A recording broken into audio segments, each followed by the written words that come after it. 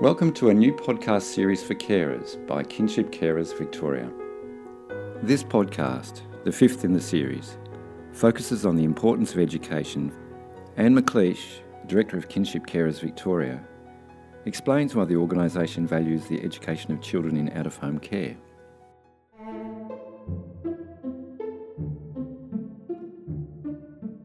Well, when you analyse the needs of children and young people in out-of-home care, you realise that there's a hierarchy of need.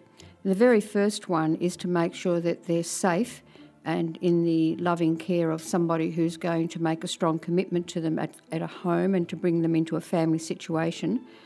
And after you've done that, the next most pressing need is to make sure that they get a really good education. And I mean an education that is going to give them a smooth and ongoing pathway to better opportunities in life. So when we consider those two key needs, KCV talks about them together. We always talk about child protection and provision of education. All of our written materials and all of our conversations, all of our stories from kinship carers confirm to us that they believe that education is the most important service that we can provide to children in out-of-home care. What are the most common concerns kinship carers express about education provision? Sadly, they often report to us that the children in their care are enrolled at schools, but that their actual participation in the school experience is either delayed or cut short. By that I mean that they might not get a full day's education, they might be reduced to a number of hours in the day. Sometimes when we analyse that, we realise that some of these children have fairly acute physical and intellectual needs that the schools are possibly not well resourced to cope with. However, denying children access to a full range of education activities and denying children the right to experience success at school is not tolerable. So that is a deep concern, so concerning that we believe that it could be in breach of Victoria's Constitution. Next, we're concerned about the fact that schools don't seem to be able to provide the sorts of programs that many children need. History and long experience has told education researchers and kinship carers that if we identify an education need in a child and tackle that early, we can fix it fairly quickly. But the longer we delay that special support or that remedial support, whichever way you want to think about it, the more problems we create. And yet we have abundant evidence that children in out-of-home care do not get the special programs that they need. How confident are you about the provision of education for children in out-of-home care in the future? KCV is now quietly confident about new programs within the education portfolio in Victoria, and we're having more and more meetings with educators from more and more regions across the state talking about our concerns and getting a very good hearing. We are particularly keen and pleased about the lookout centres which have been established across the state. Now, these lookout centres have been established to focus on the needs of children in out-of-home care and to try and broker better arrangements between kinship care families and schools. The idea being that when we get the relationship between schools and kinship families strong, then we'll get a better education provision for the children in those arrangements. The lookout centres have managed to have some of the children that I was talking about before who have had their entry to school programs delayed actually reinstated. And I think that the schools themselves welcome the support from the lookout centres. We're discovering new depths of goodwill between kinship carers and schools that we didn't know existed. We spoke with Murray Geddes, Principal of the Lookout Education Support Centre for the Southeastern Victoria region. What are some of the biggest educational challenges for young people in out-of-home care? Young people who move around a lot, whether it be care arrangements or whether it be just through issues in particular schools, they quite often don't make the social connections that they need to make. They feel like a bit of an outsider. And often making those social connections takes precedence over the actual academic outcomes. So I would say the biggest issue with kids in care is probably continuity, and also people in schools understanding the impact of some of the things these young people have been through.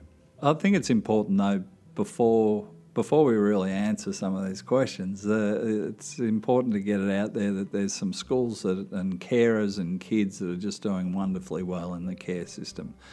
Unfortunately, that's not the case with all kids. What do the Lookout Centres do to help support children in care? Our role is to be another player. What we didn't want to do was come in and be the fix-all for anything out of home care, because that's not going to work. So there's some teams that are already working in that space and doing a fantastic job.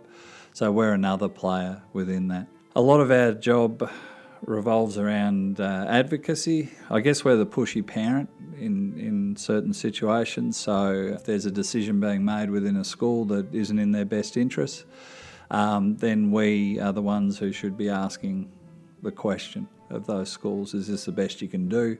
Is there more? Can we be more creative in meeting the educational needs of these kids? So that advocacy role is a big one. We tend to broker some relationships too between schools and child protection and care organisations and carers.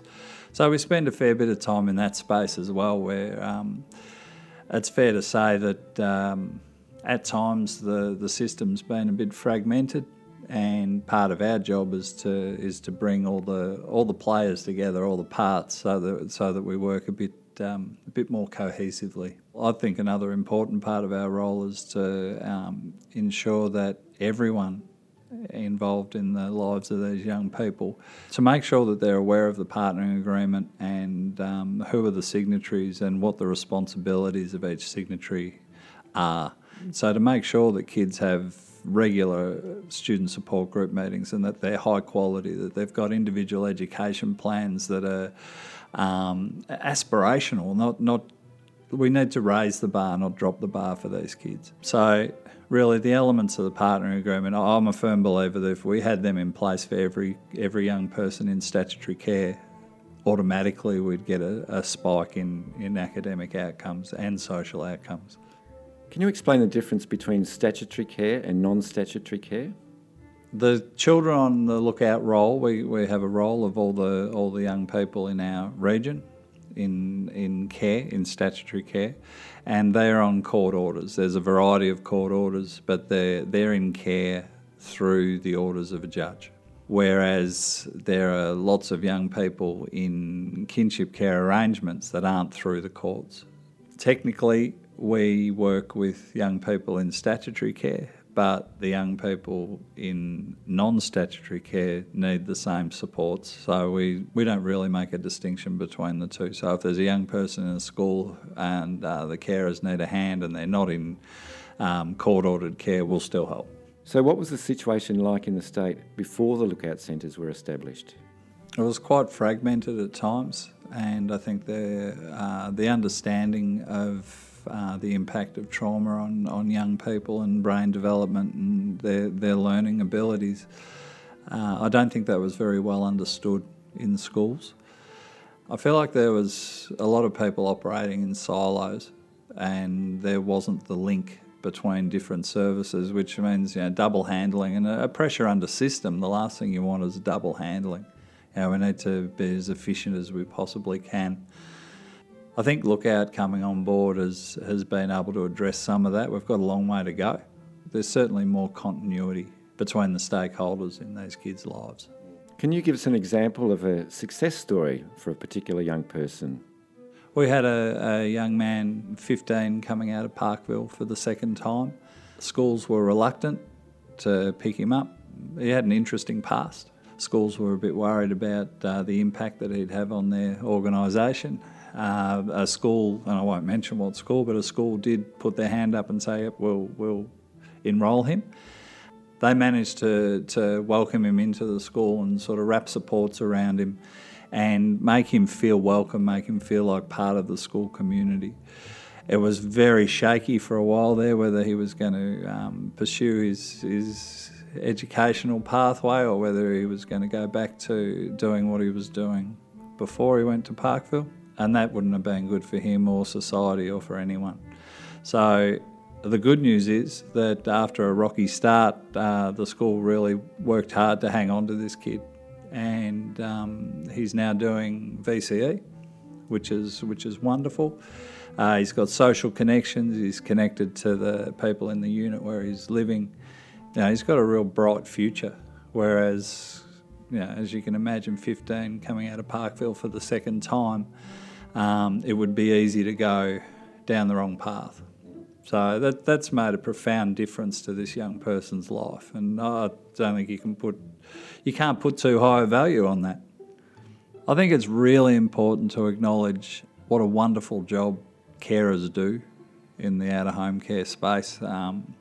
Without carers, these young people would be forced into residential units or other forms of accommodation, and without kinship carers, we would be lost, because kinship care is the first type of care that is investigated when a young person enters care, because we acknowledge that connection to family is so important, and knowing your space, knowing where you fit in the world is very important.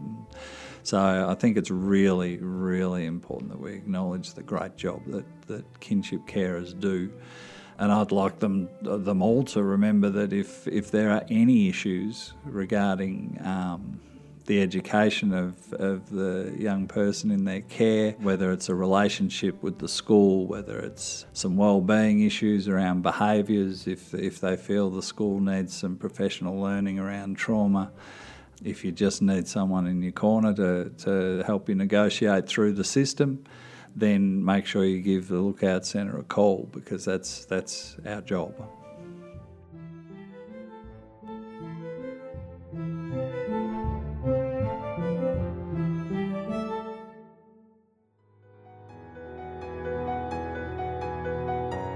Look out for podcast number 6, to be published in the last Friday in September.